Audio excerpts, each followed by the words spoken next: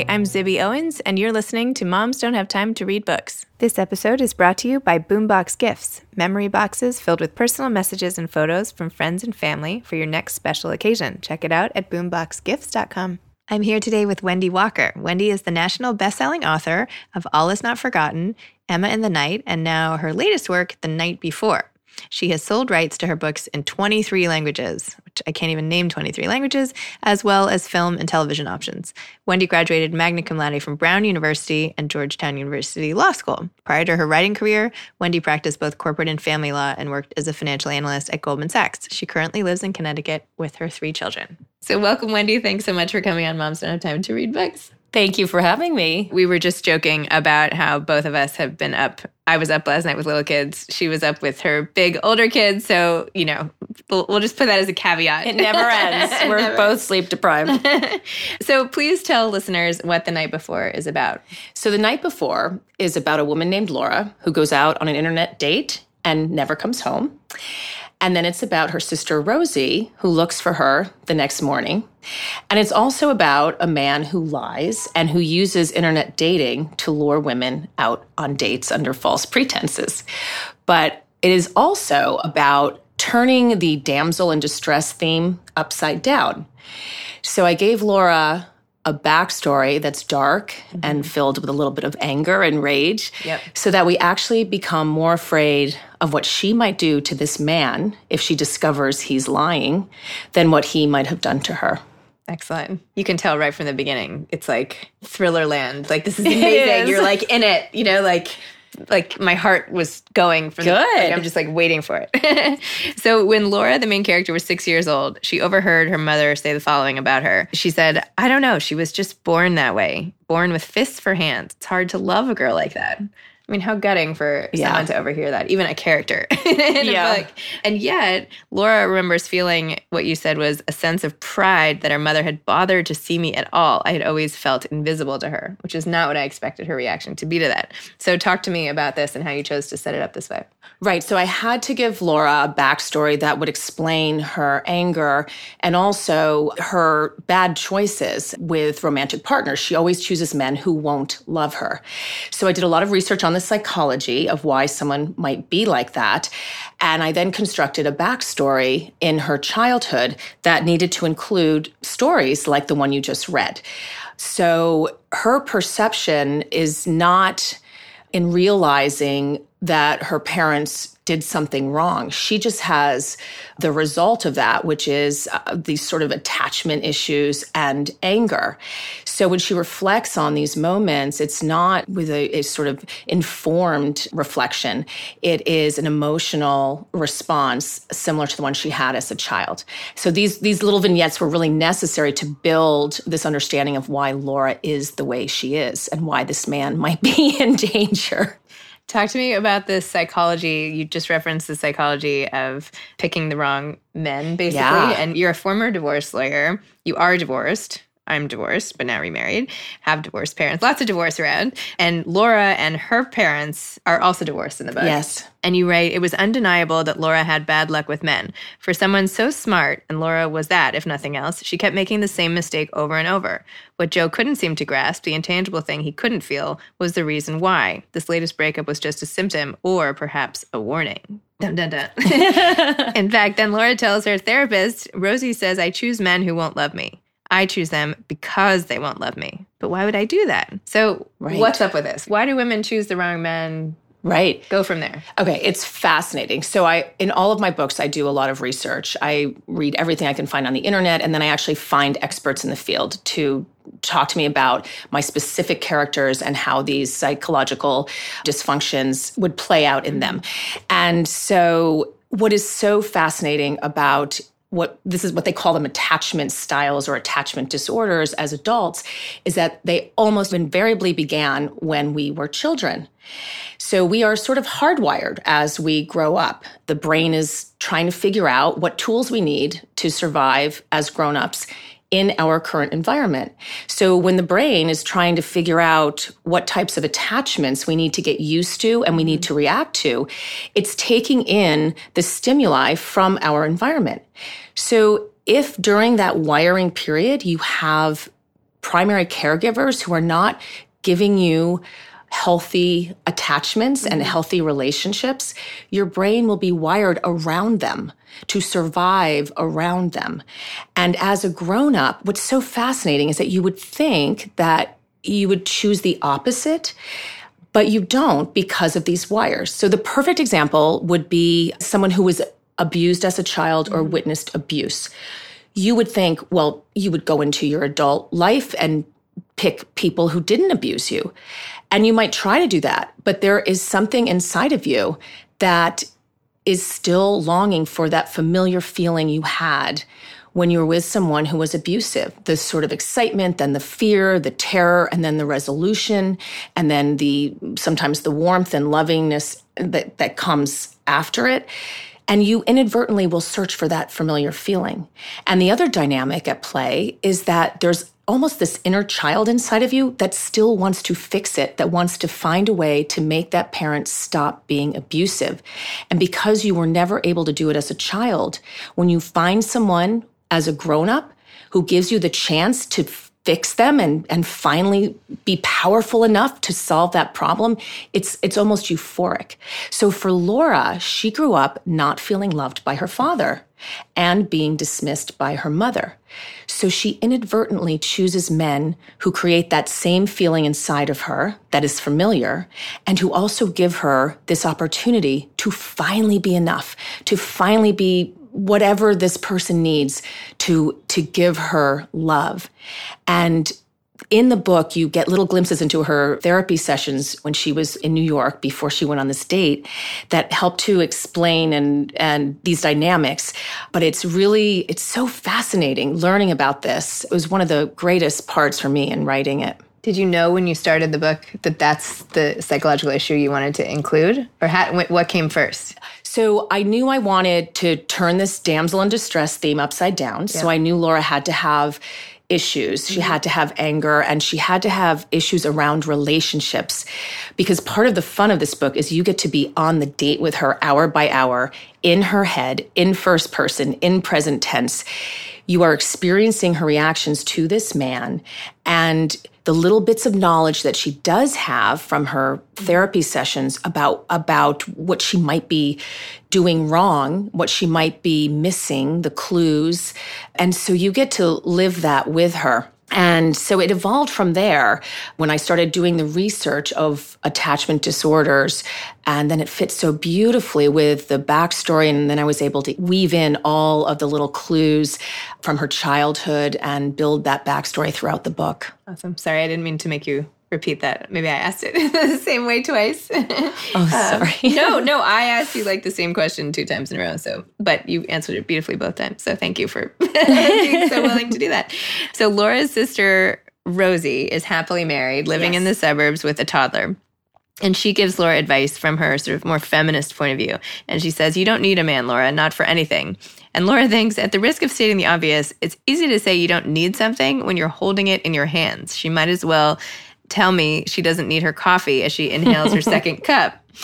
So tell me more about that. And also how you feel like feminism, which is like all the rage right now. It's all everybody's talking about, is mixing with the sort of need or / want of a man in your life. Right. So I think wanting a romantic partner has nothing to do with feminism or any social issues at all. It's something, if you want to have a romantic partner, then you do. I think we get into issues that involve, social constructs and feminism when a person doesn't have a choice and has to be with a romantic partner, either for financial reasons or because of societal expectations. So that's really not at play here. Laura needs a man because she has this dysfunction from her childhood. She needs love. She needs to resolve those issues to move forward with her life. She has a great job. She has an education. She has a loving family. And she lives in a society where it's okay to be single. It's okay to not have children. So the need is really not coming from any sort of societal pressures. It's coming from this backstory and these childhood issues that are unresolved. I just loved how you said that. People are so free with their advice, right? Yes. It's like, okay, thank you. Thank you for that. I don't know. Yes, and being a single woman, of course, you feel that push and pull of why do you need this? And the answer is, it's not that I need it. It's just something that I want. And I think consider myself a feminist. I went to Brown in the 1980s, so I think that gives me some credentials in that department. And I'm perfectly comfortable saying what I want in terms of romantic relationships. Speaking of dating, let's talk about the internet dating aspect of this Let's book. do that. So you have this fictional website. I mean, I assume it's fictional. I didn't Google it, actually. Findlove.com, right? It is. Yes. Okay, good. All right. Otherwise, how would you have picked it? So you say this site has no swiping allowed. Right. So let's talk about what you think online dating has really done to relationships and how it allows things like this to even happen. Oh, wow. What are your This could take up our whole session. In a paragraph. In a paragraph. So I have been single again for 11 years. When I first went out in the dating world, I was reluctant, but I did. I went on Match.com, eHarmony. Back then, there were no apps. And you had to actually sit down at your computer. You had to build a profile, and you could search for people based on things like, do they have a job? Are they still married? Do they have children? Where do they live? And so there was a screening process. And I actually met a wonderful man on Match. We were together for many years. Huh. And back then, the danger really was that the person was lying. And I actually encountered a professional con artist. No. Yes, it's a longer story, which I'll tell you another time, but a professional con artist. So you get wise to that, though, and you start to realize, okay, I need to Google this person or go on Facebook and just verify, that this person is the person that he says he is. But now, what is so fascinating, I have reemerged and I have dipped my toe into the world of dating apps, which are on your phone. And it is completely different. And one man I spoke to described it as a candy store. And he described this temptation to always be looking for the new batch of people that were on your screen. You could swipe left or right, and then you swipe right, and then you get a face bubble. And he had screens and screens and screens of face bubbles. And it was so hard to choose. How do you choose? And then you go out on a date with one and she's nice, but you have 100 other face bubbles and more coming every single day. And they're just right there. So there's this illusion of an endless supply of attractive, potential partners for a date or whatever it is you're looking for. And I think that is actually changing relationships because you have to have a certain amount of determination and a willingness to survive the bumps in the road. You might not like the person's dog. You might not like their house. You might not like the things that they cook. No one's perfect. No one's perfect. But the fact that you can then go home and say, let me look at my face bubbles. Maybe there's someone just like him who doesn't have, these few things I don't like. Or maybe, there's a woman who's more attractive than the one I just had a date with. She's not as good looking as in her pictures. It's just that supply that's there and it's always nagging at you. So it's like buying a sweater. Mm-hmm. When you go and you shop for a sweater and you'll be on a website and a blue sweater and maybe you go on J.Crew or something. Yeah. And there'll be 10 of them and you're trying to choose. You put some in your shopping cart and then all of a sudden, it miraculously on the right-hand side of your screen will come advertisements from 10 other websites with the same type of blue sweater because the computer is someone is watching you. Yeah. And then it's a candy store of sweaters. And I feel like the apps now are making it a candy store of people. It's so funny. A while ago, like when I was single, I had a friend from the finance world who used to say you can't make smart decisions without the presence of options. Right. Right. Like you can't, if you only have the one option, okay, I'll take it. Right. But if you have 3 guys you're out dating, you can choose. But now if you perceive it to be limitless, right, that just like throws the whole equation. Exactly. Then what do you do? And which is, of course, is not true. Right. At all. Yeah, and actually it could probably create some sort of algorithm for this or some sort of statistical analysis model. But yes, when there are always going to be 10 more people tomorrow on your screen, how do you then limit those choices? Yeah. Because the choices are always changing. Yeah. I recently went online to help a family friend of mine who's turning 70 find and she looks like she's like 50. But I was like, you need to go on these sites. How can, just try. Anyway, so I was like her Cyrano, and I went on and I was like writing all these people and pretending to be her. Anyway, so I got I love that. I got a taste of what the current state of apps and websites are like. And it's like, whoa. Meanwhile, all the 70-year-old men only wanted like 50 or 40-year-old women. Yes. I was like, seriously, like Stan from New Jersey is not going to meet my pretend personality. Yes. Like really good luck, man. Like, yeah. My single friends and I joke about it because men our age, I'm 52, sometimes we all get together and some of them will complain about how it's so hard when they ask whether he wants to have children.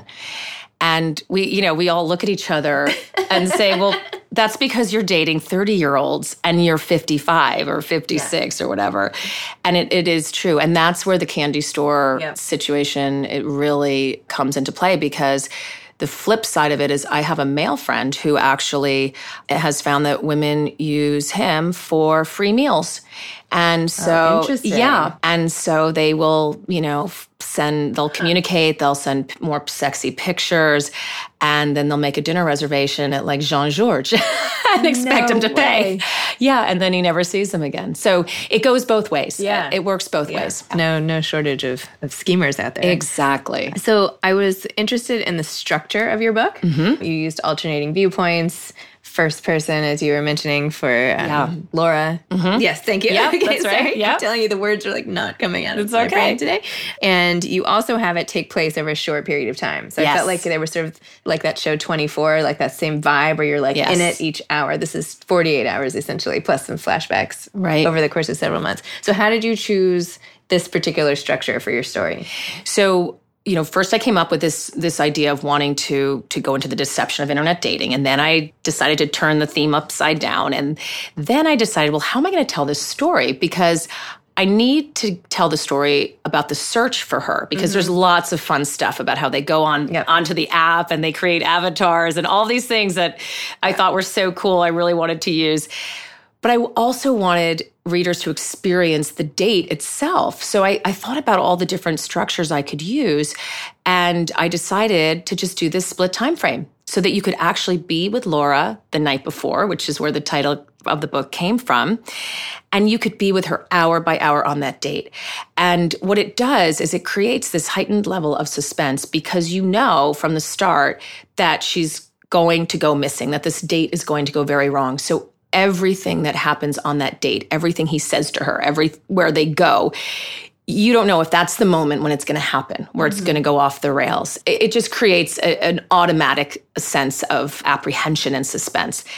And then by splitting the time frame, you also get to go to the next character, Rosie. So you go back and forth with information now that Rosie doesn't have, because you were just with Laura. You know why she parked the car on this one street and why her phone was found somewhere else. But Rosie doesn't. So then you kind of want Rosie, come on, Rosie, figure it out. So there's that. And then at the end of her chapters, she learns something new about the man. So when you go back to Laura, you have that same feeling like, come on, Laura, find out find out about this man, find out the truth. And so the suspense is just really amped up. And this is the first thriller I've written that has this level of breathless suspense. And I just felt like the market was calling for that. And it was something I wanted to experience as a writer as well. And so you were not a writer for your whole life. You have had lots of different jobs, all very interesting. You started at Goldman. Mm-hmm. You decided to go back and become a lawyer. You practiced. Then you were a stay-at-home mom. Then you even volunteered as a lawyer for a while. Then you went into divorce law. This is all basically the story.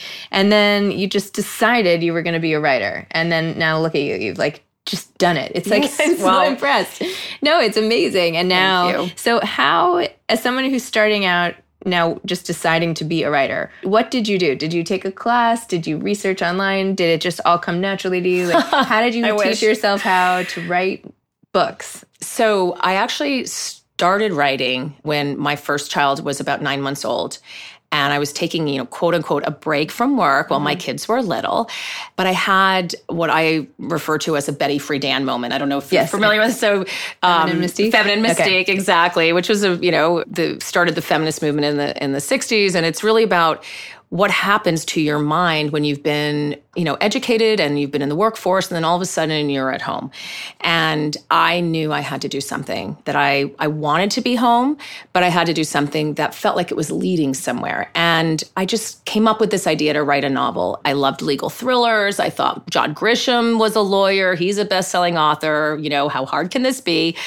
And I should have taken a class, and I should have actually learned how to use dialogue and narration, because I spent 3 years writing a novel that had a great plot. But when I took it to a writing professor, I was told that I had to rewrite the whole thing because I had no idea what I was doing in terms of using these tools.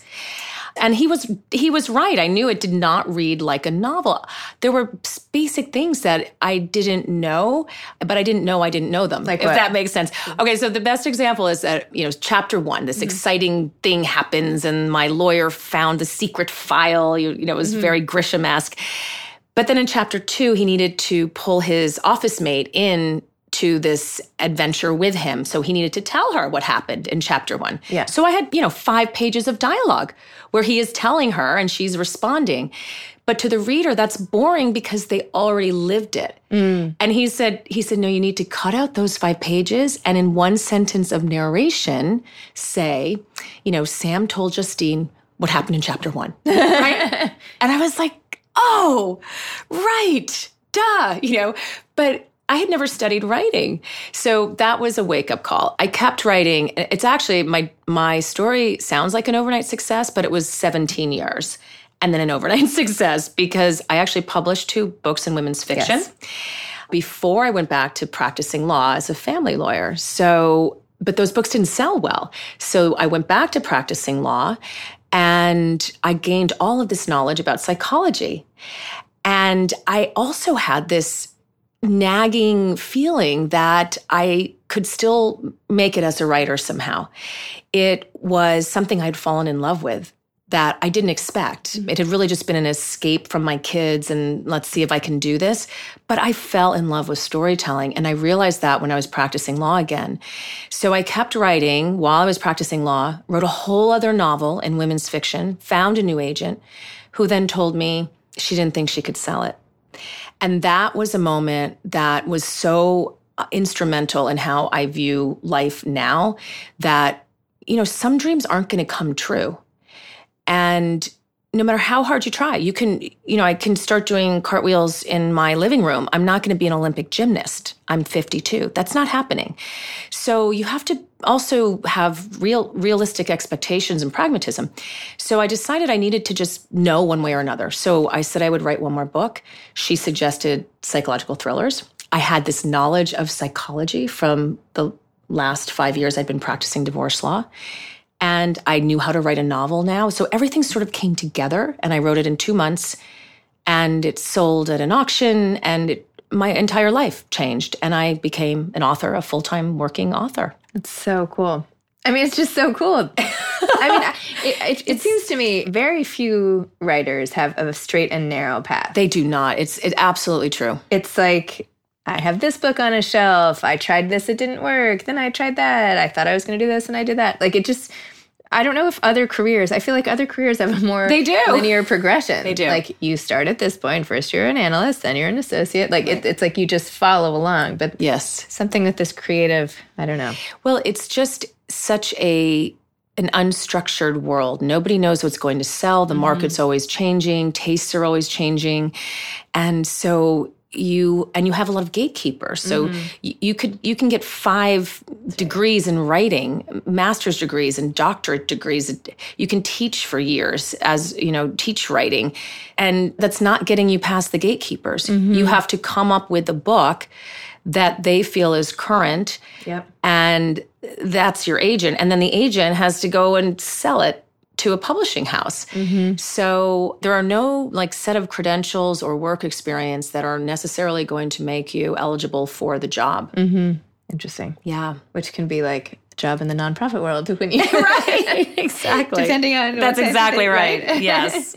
So I know we're almost out of time. So are you now, do you have 20 more ideas for thrillers coming down the pike? Yes. Are you already writing your next book? I mean, I think I was born to write psychological thrillers. You're probably going to write your next book on the train on the way home Right. today. You're so fast. It's like insane.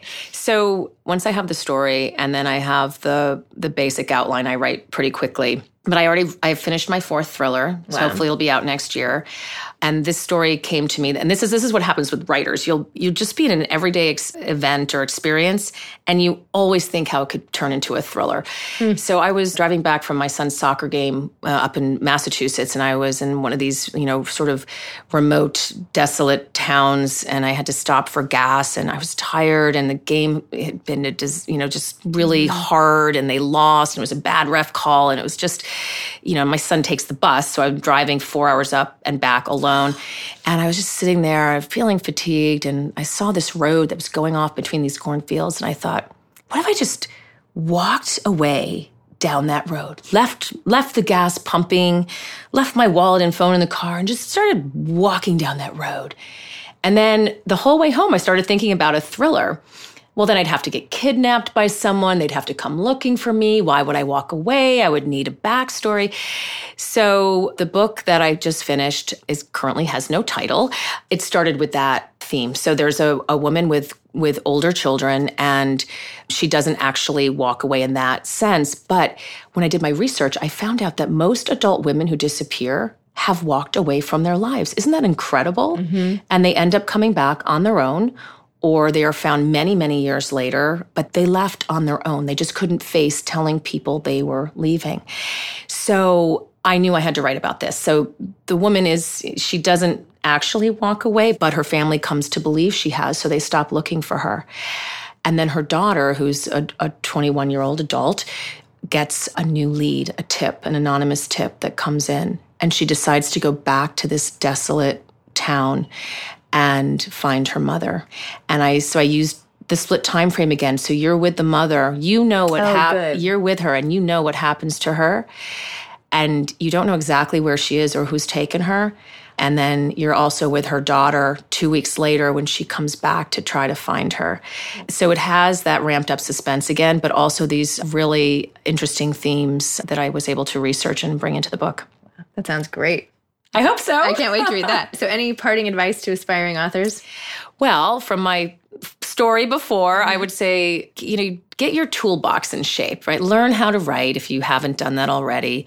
Know your market. If you're going to create a new genre, if you're going to create a literary masterpiece, that's wonderful. But for most of us who are working authors in commercial fiction, you have to know the space that you're writing in, because you have to get past the gatekeepers.